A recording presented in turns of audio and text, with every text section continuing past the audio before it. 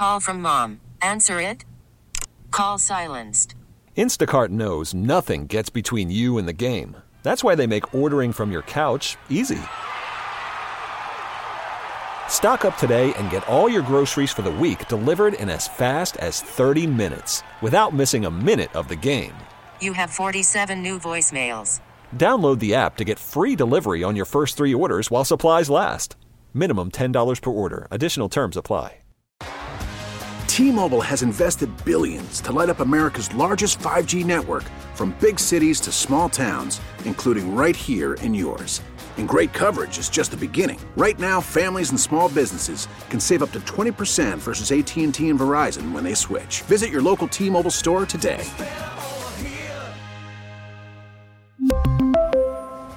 Plan savings with 3 lines of T-Mobile Essentials versus comparable available plans. Plan features and taxes and fees may vary. Tim crushes this ball. He throws the bat. The ball goes flying. It is gone. 2-0 Sox.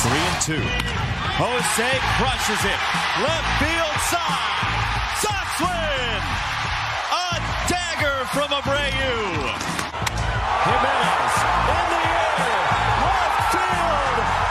He's your hero tonight. Thanks, Cubs. This was a guy, Jason, who is that his name, Jason? I just call him the Maui Jim Beach Boy. Do you guys know who I'm talking about? Hit and Run with Matt Spiegel. Sundays, 9 a.m. to noon.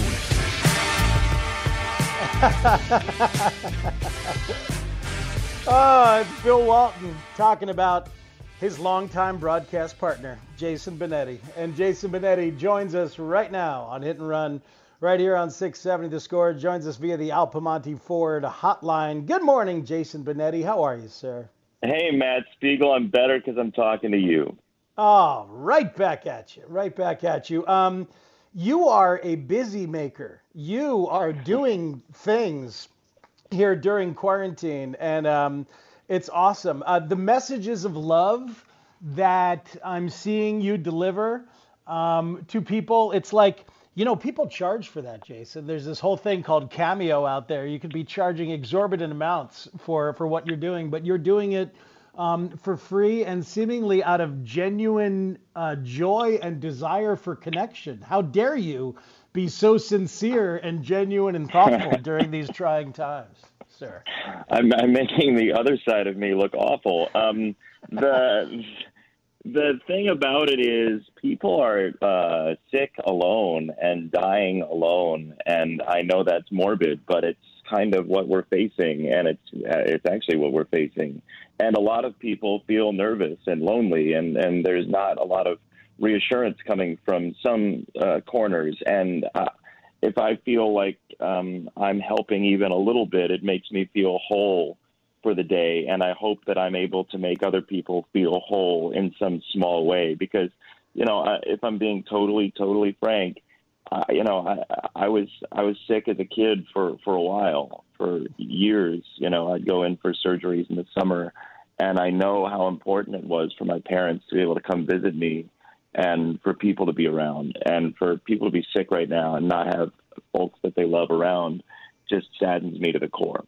Oh man, yeah, it's so heavy, and it's beautiful of you to share it that way. I can't imagine, and I'm lucky to not be in that kind of situation. So the fact that you're able to reach out and offer anything to those people, can you imagine having to plan a funeral and execute a funeral in these circumstances when you cannot do right by your loved ones in whatever way you want to? It's just absolutely brutal, and I absolutely agree that doing an act of kindness of any kind, whatever you can do to try and help people around you or help people online or whatever it is, it gives you a sense of purpose or a sense of comfort for yourself that at least you're doing whatever small bit you can do at this point. Well, and I applaud everybody who's doing things for charity, and I have too, and a lot of people have behind closed doors.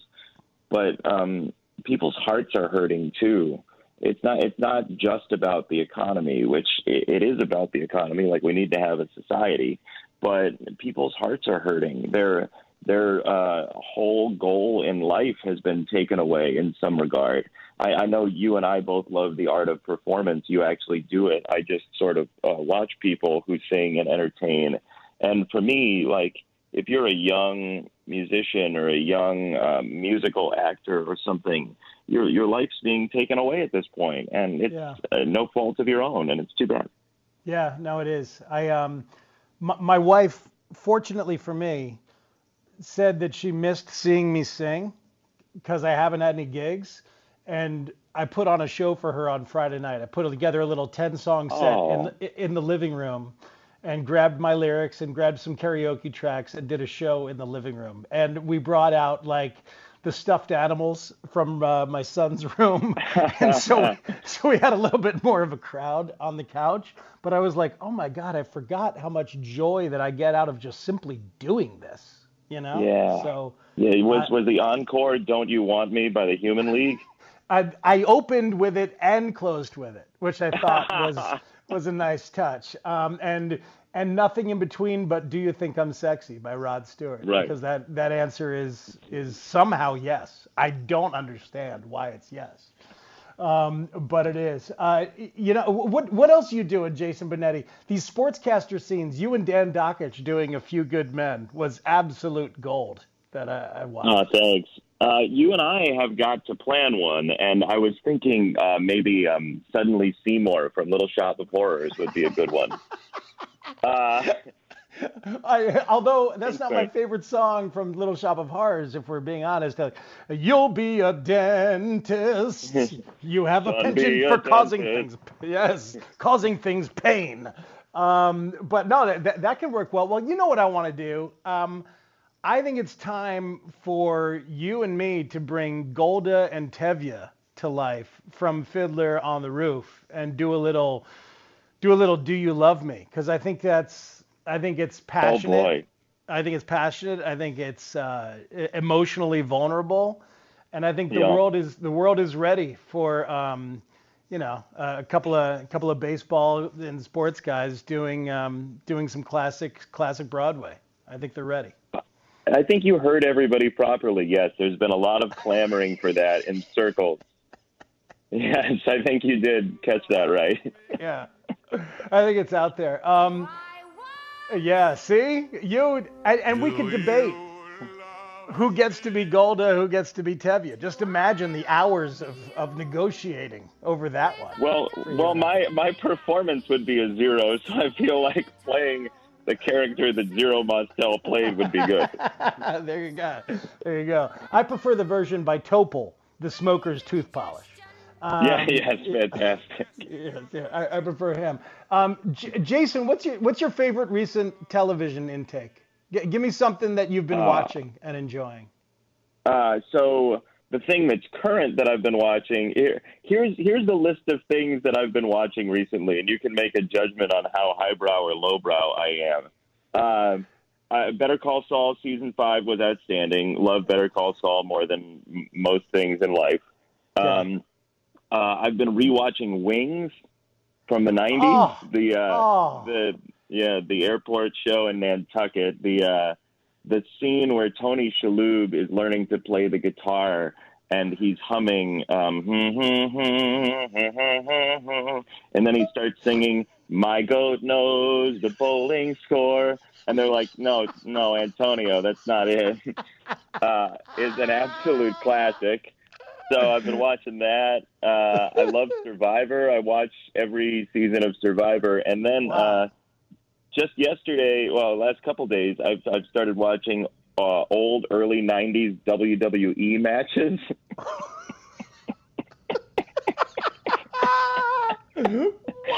How? Why? What is it? What's happening? You get Tugboat to turn on Hulk Hogan, and it's a tough watch. I mean, it's heartbreaking. You know what's amazing is that we're all getting this opportunity to watch sporting events where we already know the outcome, you know? Yeah. I doubly know the outcome of that because I watched it and we already knew what was happening. That's what I'm saying. They were way ahead of the curve on that one. They knew that somewhere down the road we were going to need things where we knew exactly what was going to happen, and now you're getting it. That's tremendous. Yeah, I'm all over the map, dude. I'm all over the map, and I've been watching Lucas Giolito play soccer with cars on Twitch, so that finishes the list. I saw you tweet that. So how do you play soccer with cars? And I love that you and Giolito have been hanging a little bit. I saw that you popped into his chat on Twitch and got deleted by the moderator. I did. One of the moderators called me a little troll boy and then sent me a DM to apologize, which was exciting. But they were right. I am a little troll boy. So Gio was playing his MLB The Show last night, and he asked me to come in and do commentary. And then when he was done, he started playing Rocket League, which is a 3-on-3 game you play with people online, and you're basically like a flying car that's trying to score goals. It's actually an awesome game.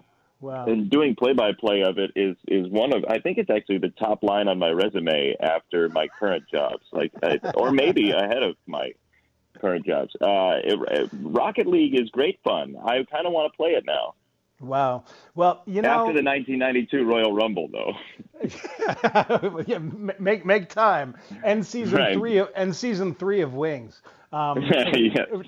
By the way, I loved Wings. Thomas Hayden Church. I mean, it's a phenomenal cast. It really is.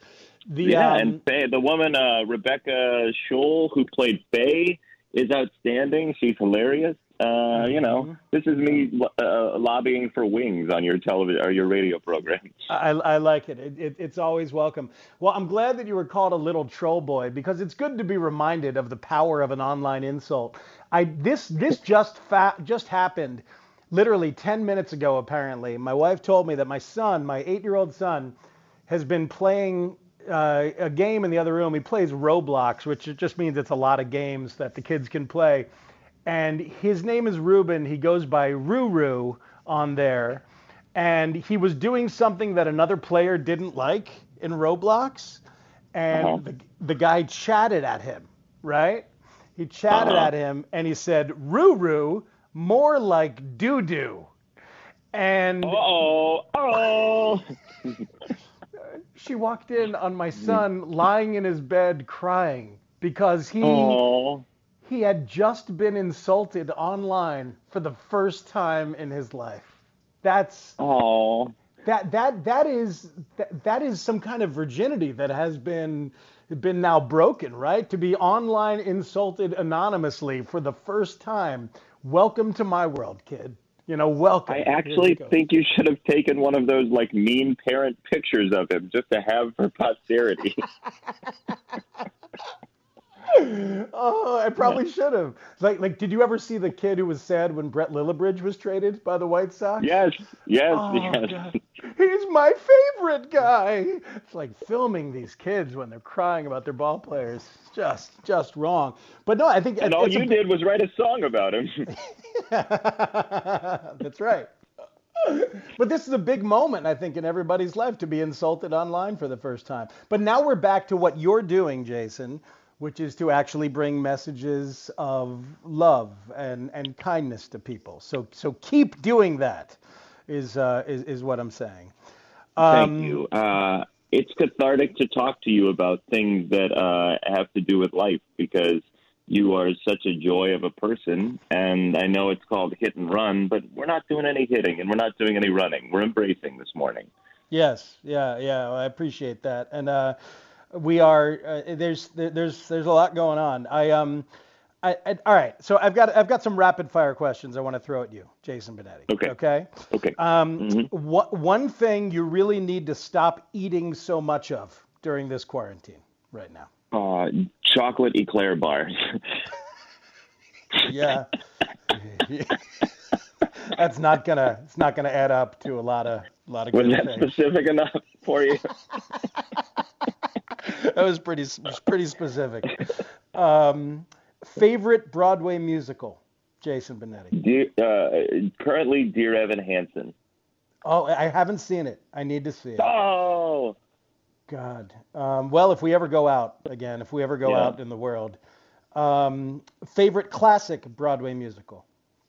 Favorite classic Broadway musical? I don't know that it counts. Well, okay, Music Man. Oh, brilliant. With the chatterbox of Robert Preston, just absolutely brilliant.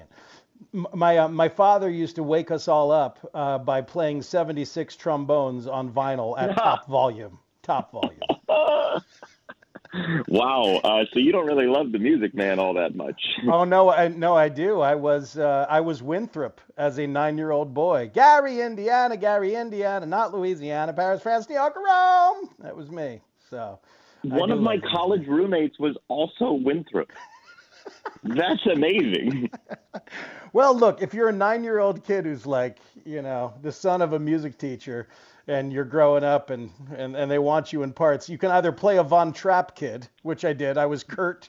I sang during Sound of Music. I sang adieu, adieu to ya and ya and ya. These are the things. And you thought the letter R didn't exist. I did. Like, how dare they? How dare they do this to the letter R? Is Wikipedia correct? Did you play tuba in high school, Jason Benetti? I did. That's very correct. Yes. Okay, and you wanted to be part of the marching band, but you could not. Have you seen? I believe it's Take the Money and Run, where Woody Allen plays cello in the marching band. Have you ever seen? I have not. Oh, he took my bit. He plays cello in the marching band, and it's a hilarious scene. He plays cello, and then he gets up and runs with the chair 10 feet in a row straight. Oh, that's funny. No, that's hilarious. No, I stood there with the tuba on a stand, and then everybody moved in orbit around me. Wow, that's beautiful. That is that's exactly. I'm trying to remember which light bulb joke that is, where you just hold the light bulb. You just hold the light bulb and the whole world revolves around you. Yes. I think it's probably like The Narcissist or something like that. I think so. Do you have a favorite light bulb joke of those? Not that I can tell on the radio. Okay. I'll give you two real quick. The old Jewish woman. How does she screw in a light bulb? How's that? No thanks. I'll sit in the dark. That's one of them. And then, how does a surrealist screw in a light bulb? What light bulb? Yeah, fish. The answer is fish. Yeah, fish. Right. Nice. Okay. Good. The White Sox player you are regretting not watching play more than any other right now. I am regretting not watching play more than any other right now. Second season Eloy Jimenez. Interesting. All right, let's stretch out there. Not Luis Robert. You think Eloy, with his comfort level, now having a year under his belt, was just ready to come out some gangbusters? Yeah, the amount of people who've said to me who know things like 50 homers would be fairly easy for him to entertain as sort of a yearly festival. It's a substantial amount of people who think that, and I just kind of felt like after that first month and a half, when everybody was spinning in sliders, when he was not hurt, he was hitting the ball really hard. I'm very excited for year two of him, and Luis Robert would be number two. And I think I told you Luis Robert was the guy I'm most excited about a couple months ago, but I've got sort of the Eloy thing gnawing at me because I want to see what he is once he knows Major League pitching for a season. The Sox pitcher you are regretting not being able to watch more than any right now? Well, I hang out with Giolito like 4 nights a week on Twitch, so he doesn't count. I want to see Dylan Cease in real year one fully. I think Dylan Cease is gonna figure out how to do this in the major leagues at a high level, and Reynaldo Lopez would be a very close second, because I had heard from Gio and a couple others that his off season was a really strong one. But I would say Cease. I watched you and Ricky Renteria on YouTube, And you said you miss plopping down in a chair in Ricky's office and just seeing where the conversation goes. And he laughed, and that was a nice moment between you guys. And my question is, where does it go, Jason? Where? Because most of us do not get that out of Ricky. I find him to be a little guarded with people he does not know in the media, perhaps. And I am fascinated as to where your conversations with him go sometimes. Life, leadership, what it takes to get a clubhouse behind you, stories from his experiences in the majors and the minors, music quite often. He loves music and he loves talking about new artists, and he'll just sit there and he'll play through his playlist and we'll talk about whatever. But he really does have strong thoughts on leadership and philosophy of leadership and the psychology of leadership. And, I don't want to say anything out of turn, but that's kind of, and now I sound a little bit like him in the media, right? But like the whole thing behind him being maybe a little antiseptic in his answers sometimes, that's not the person I know. I mean, the first time I did an event with him after he was hired as the manager, we were at, where was it? I want to say it was Ditka's, and it was a season ticket holder event.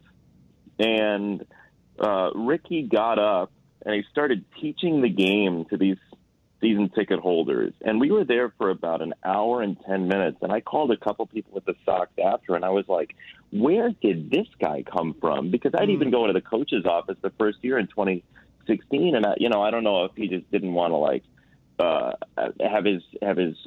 have his personality outsize Robin's in some way, because he was very quiet, and I didn't really get to know him my first year. And then he got up, and if he had a whiteboard, he would have been the intensity of Bill Belichick on that show he does when he teaches the game. And I was like, man, where did this guy come from? It's there. He just doesn't show it very much publicly. Yeah, it's fascinating because I've heard a little of that, but I really appreciate the insight because he doesn't share it. Now, look, selfishly, I want to see it and know it so I can talk about it and feel it. But also, I think we sometimes have poorly informed conversations about Renteria and what kind of leader he is because we don't know what he truly brings to that locker room because we don't see that stuff. For instance, you talk about the music, and in the spring, when even I was just there for a day, but all those guys playing music, there were a whole bunch of instruments lying around, and Yermin Mercedes was on the mic, and different guys were playing different percussion instruments. And apparently this was a Renteria creation where guys from different cultures were being forced together musically in the clubhouse. And I love that and think it's brilliant and fun and would love for that to be public. But Ricky doesn't want it public. So I guess we just have to respect that for the most part and know that he's doing it. Sox fans and baseball people should know that he's doing those things. Yeah, he is. I mean, he has a theme to every spring training, but he also, and I don't know what happens in the meetings with the team, but like people are putting on some version of entertainment, like you're talking about with music or collecting videos from people or whatever it is. Like there is absolutely a creative side to that man that's very strong. I mean, it's not just, hey, every once in a while he's got an idea that he got out of like the managerial handbook. He spends a lot of time thinking about how to build a culture. And I know me saying it, everybody's like, well, why doesn't he just tell us that? I can't pick his personality for how much he wants to share. And I respect it because I think he has an opinion on how much he should do that sort of thing, and he really doesn't want to make it about him. And yes. And I don't want to apply him for sainthood for that, but it's definitely different. Yeah, no, it is, and I think it stands in contrast to the guy who replaced him on the north side. I think there is, and I'm not saying that as a negative about Joe either. I'm just saying that they're very different in that way. That one. He's averse. Ricky seems averse to anything that will come off like grandstanding in that way. Whereas but Joe, he does have a mind that's clever, and yes. I have seen that. I'm fortunate enough to have seen that close up, And he is a genuinely kind person too. I think sometimes when you're not as forthright, people think you're like hiding something, whether it be in information or emotionally. And he's a really good soul who wants to make sure everybody's in a good place. Yeah, that much comes across a bit, and is a consistent report I get from people like you who get to hang out with him more. All right, last thing, deep down, true instinct about whether we see baseball or not this year. I think yes. It's just all opinion and instinct, but I think yes. I mean, obviously everybody knows that I know that there's a lot more going on than just baseball, but I'm going to answer the question on the surface. Yep. I think it's important to the country. I think and I'm not one of those big like patriotism and baseball meet and the world is a healed sort of people. There's a lot of science that needs to be done here. But I also think we do need at some point to know when it's safe, to know when opening up is a good idea. And I do think baseball has an opportunity, if testing is more robust for the country as well as baseball, obviously. Baseball has an opportunity to entertain at a time when there's not a whole lot of it. And I do think the people who don't listen to sports, who think of sports as sort of lower brow or something that you do just, on a whim, there are a lot of people who care about it very deeply, and rightfully so, because it's the place you can go and meet new adult friends and be outside and just be part of a team.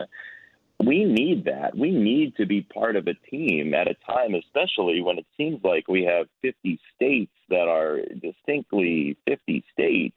We need teams, and we need to be together in some regard. And I think sports can do that at this time, but it's got to be safe. That said, I think they're going to figure out how to play at some point because life moves forward. I mean, we have been in quicksand for a month and a week, just feeling like we're doing the same thing every day and no progress and all of that. It's easy to think that when you're on Twitter, but it's really only been a month and a week and a half. I mean, that is a very small percentage of all of our lives. And I hope that there's scientific progress in the future that helps us dig out of this. And I have to imagine there will be. I have to imagine there will be as well at some point. And when we get that, there are going to be certain businesses that take the steps to move forward and take the risky steps to move forward. And there'll be small gatherings of 50 people and then 500 people. And slowly we'll do those kind of things. And baseball might be one of those industries that can help lead the way and show the possibilities. Right. And I do think it's important to note that if we have a treatment, it changes the parameters of the disease, let alone a vaccine, obviously. But the thing, we all assume some risk going through the world, navigating the world. We don't have percentage points over our head that says like, oh, you just did this, you lose 2% of a chance of making it through your day. Like that doesn't happen. But we just need information on exactly how dangerous this is. We're basically sitting at a blackjack table right now, and we can't see our cards.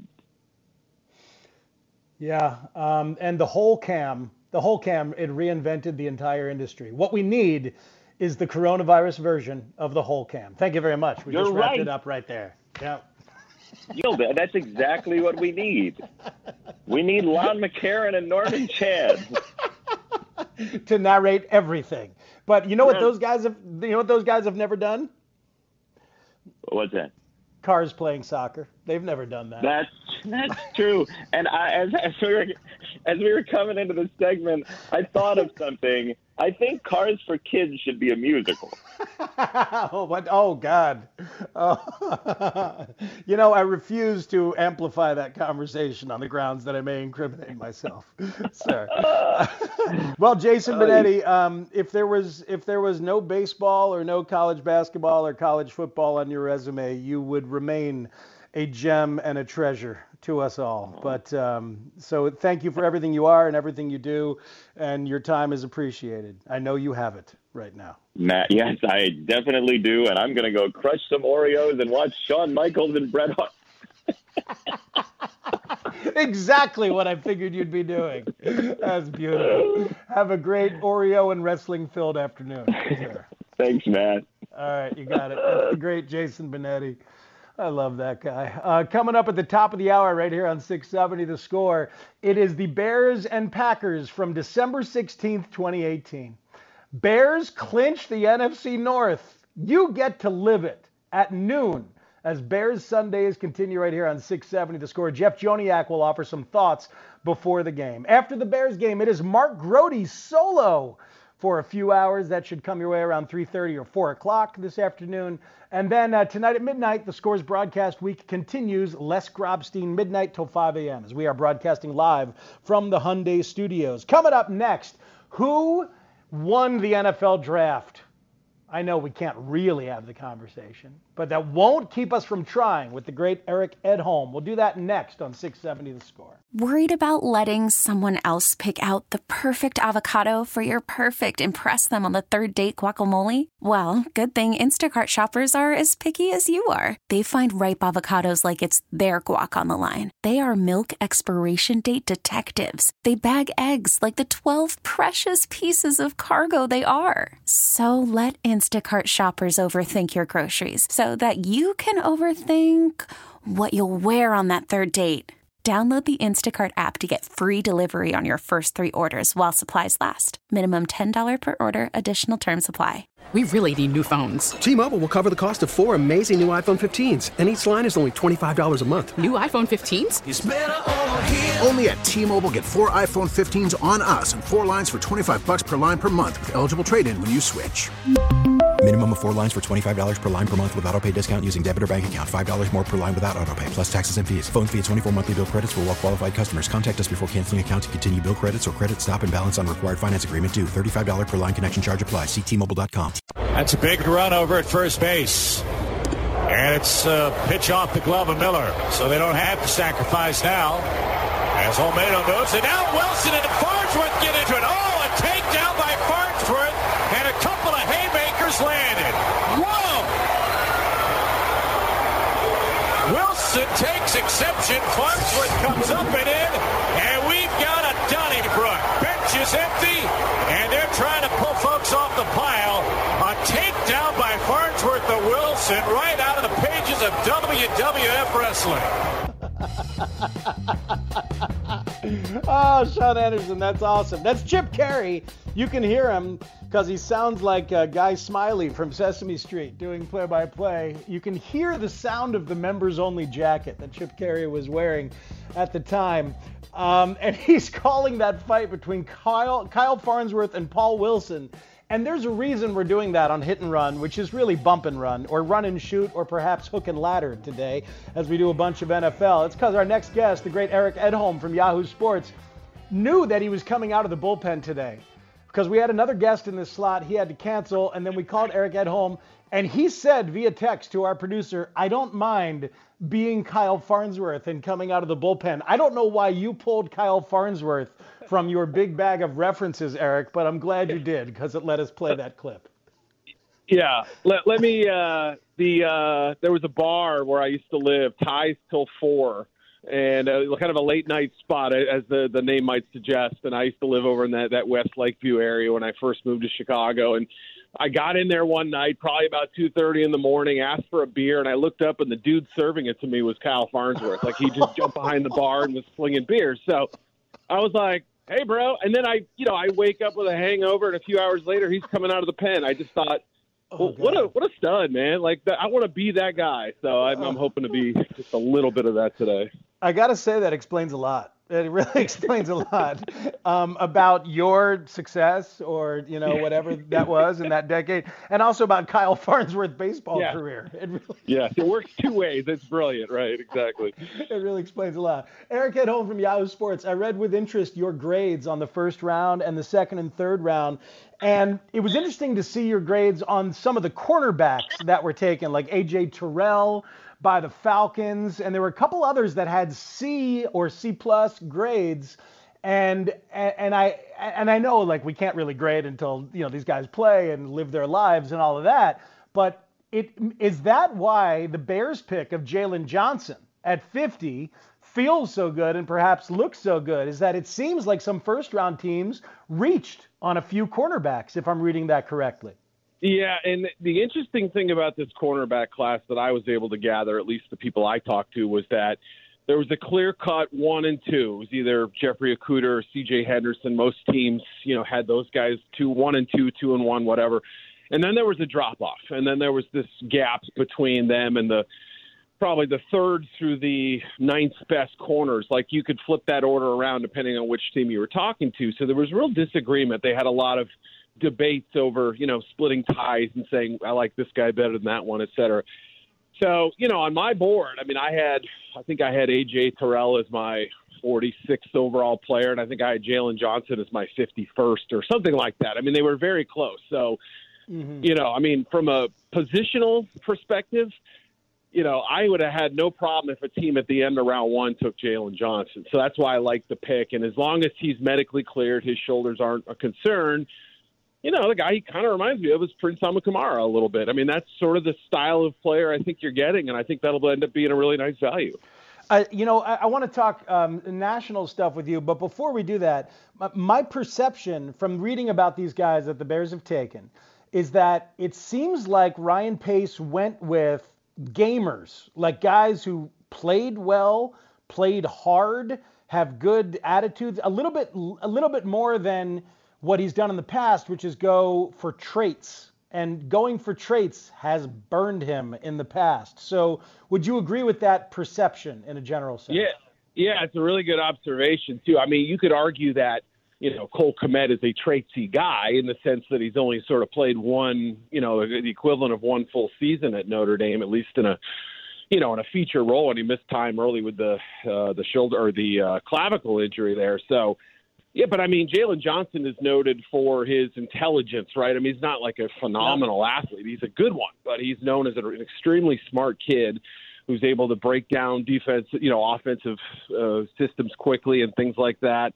The kid from Tulsa really intrigues me. That was probably, like, from just a value standpoint, a fascinating pick, and he had a better pro day workout. They were able to seek their pro day in the early going than I think maybe people realize. He flew under the radar a little bit. It's a kid who gained like 60 pounds over his career at college. So I don't know. That one kind of sticks out as a keep an eye on this kid in time. So, but yeah, I think you're right. I mean, Kendall Vilder is a kid who, I don't know. He struck me as a competitor, even if his tape last year wasn't all that impressive. So, yeah, I think it's fair to say that a number of these guys sort of fit that mold you're talking about. You know, Darnell Mooney, fun player. He's a blower out there.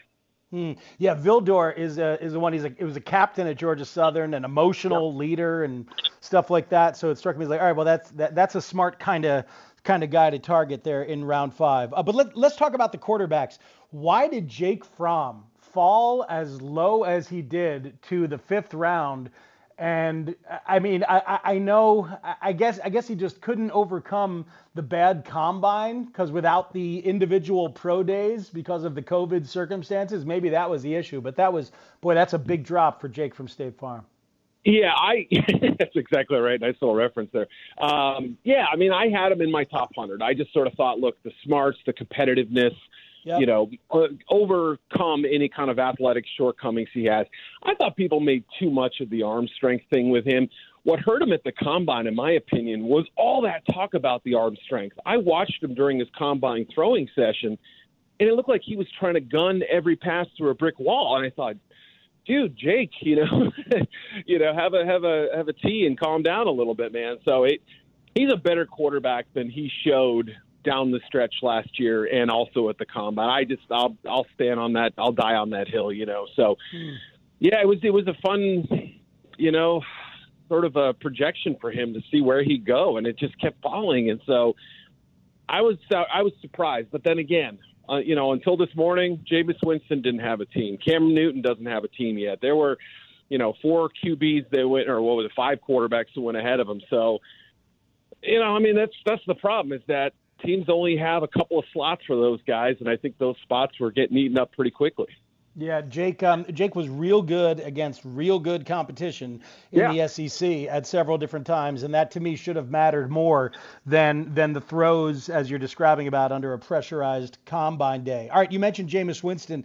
I think your colleague Charles Robinson had it first. Jameis Winston to the Saints. What do we make of that signing from Jameis's career perspective?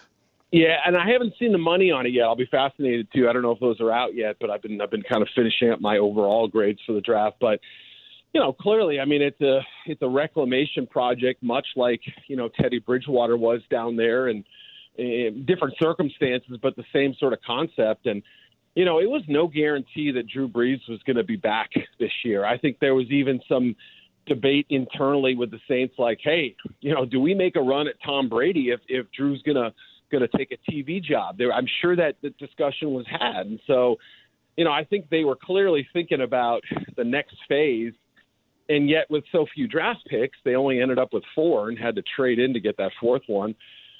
They weren't prepared, I don't think, to take a quarterback with one of them, knowing that he probably wouldn't play much this year, assuming Drew stays healthy. So, yeah, I mean, it makes some sense. And if you think, Sean Payton is a quarterback guru, maybe he's able to tap into that talent that made him the first overall pick and made him, a freshman national champion at FSU. So it's certainly one of the more fascinating landing spots you could have imagined.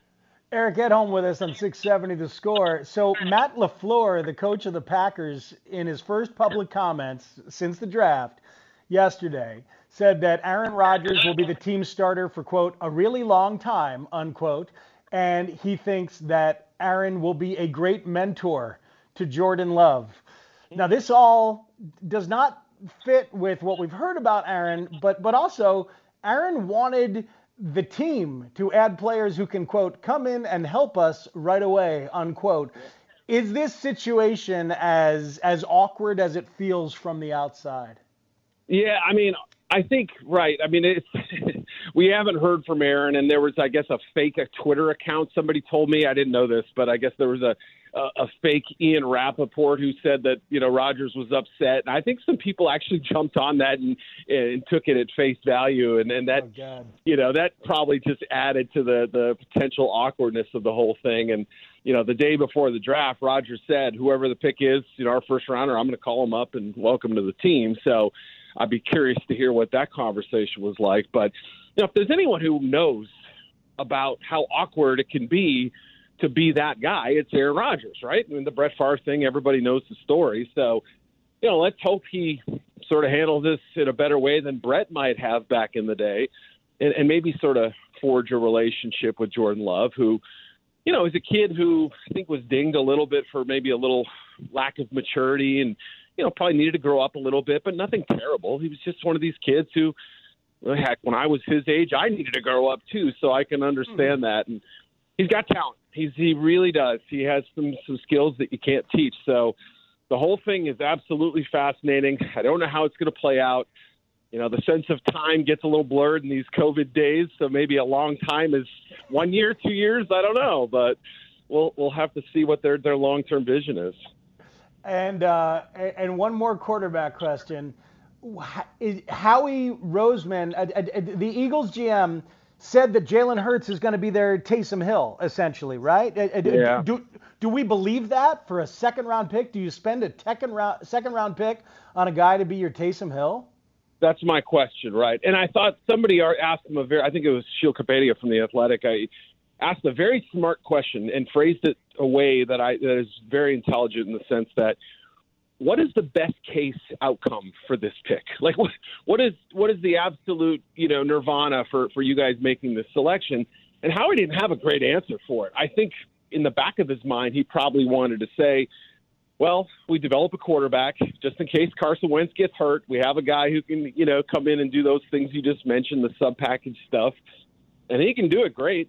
But, probably the best result is that Carson Wentz stays healthy, and then they end up trading Hurts at some point because, I don't know. I mean, if they develop him right, there's a chance they could get more in return than what they spent on him. But that, to me, feels like a a little bit of a stretch. So I love Jalen Hurts. I really do. His competitiveness, his intelligence, his confidence, it's great. His athletic ability. He's like a running back out there who can throw the football. I mean, that's a really nice thing to have. But as you pointed out, you know, as an 8-play guy per game, is that going to be worth the investment? We'll see. I don't know. Yeah. I mean, Wentz's injuries, they're a little scary. I will say this. I think both of those personalities will make it something that could work, no matter how it comes out, because Wentz learned from the whole thing with Foles, and I think really had no choice but to mature. And we've seen Jalen Hurts be a terrific teammate to a quarterback already in college. You know, there was no better teammate for Tua Tagovailoa than Jalen Hurts. Like, they competed against each other every day in 2017. You know, he obviously replaced them at halftime of the national championship game. And who was the first guy to go run out there and hug him after the game? I mean, you know, and then to stick around at Alabama the next year, not just bail. I mean, that took some poise that I don't think a lot of players naturally have. So credit to him for the way he handled that. And I think he'll come in with a very smart business-like approach to the whole thing. I think the television achievement of this NFL draft is going to be talked about for a long time, because I mean, when I saw unveiled what they had, which was this giant wall of screens, which was all 58 prospects that they had mailed these kits to, right? So they could film themselves at home. Then there was another wall of screens, which was all the different war rooms of the GMs and coaches of the AFC, another wall for the NFC. The fact that every time Roger Goodell made a pick, he had 16, I think it was, different screens of different fans of that team behind him. That this grouping of the Zoom technology, or whatever the hell they used, is an incredible achievement that's going to inform broadcast in the near and long-term future, in my opinion. What do you think? Yeah, and look, I mean, I'm not, you know, the smartest guy when it comes to the technical aspects of, you know, TV and video production, but you're also merging the ESPN guys with the NFL Network talent, and you're working with people that you haven't worked with before, and so behind the scenes, I tip my hat to all the folks who combined forces on this effort and, you know, meshed talent and found ways to build a rapport on the fly. I mean, all that stuff. If you're at all interested in the TV process and you thought this was a strong product, think about how much, like you just said, went into it. So I agree. And it has people rethinking, you know, in the NFL, hey, maybe I don't need to spend 23 hours a day at the facility doing stuff. Maybe I can work from home and get as much done. Maybe there is a better way to do what we're doing. And, you know, GM of the Lions, Bob Quinn, had some really great comments about that, about, you know, just getting more family time and having a life. And, you know what I mean? I think this draft, from the TV perspective and also from the scouting perspective, is going to have a massive effect on future drafts and how this thing works. Absolutely. Yeah, one of the unintended consequences of all of us working from home is realizing that we can do it. We can do it a little bit. Eric, great stuff, man. Appreciate you very much. And let me know if you run into Kyle Farnsworth anytime soon. Will do. All right, buddy. Good hearing your voice, man. All right, thanks, man. You too. That's Eric Edholm from Yahoo Sports right here on 670 The Score. This has been a blast. Thank you for joining us for a hit and run / bump and run today. Thank you to my guests, Eric Edholm, Mark Grody, Nick Shepkowski, Carlos Pena at 10 o'clock. Find that interview if you missed it. It was really good, and not because of me, but because of Carlos. And Jason Benetti at the top of this hour. Find that one if you missed it. That man is a delight. Sean Anderson, great job. Thank you so much. Coming up next on our Bears Sundays, it's Bears-Packers from 2018. The Bears clinch the division. That is preceded by Bears play-by-play man Jeff Joniak telling you some of his thoughts from that game. That's coming up next right here on 670 The Score. Thanks for listening, everybody. Have a great day. Hi, Mom. Hi, LOA. Hi, Mom. This is for you. Let's go. Let's get out of here. We really need new phones. T-Mobile will cover the cost of 4 amazing new iPhone 15s, and each line is only $25 a month. New iPhone 15s? It's better over here. Only at T-Mobile, get 4 iPhone 15s on us and 4 lines for $25 per line per month with eligible trade-in when you switch. Minimum of 4 lines for $25 per line per month with autopay discount using debit or bank account. $5 more per line without autopay, plus taxes and fees. Phone fee at 24 monthly bill credits for well-qualified customers. Contact us before canceling account to continue bill credits or credit stop and balance on required finance agreement due. $35 per line connection charge applies. See T-Mobile.com.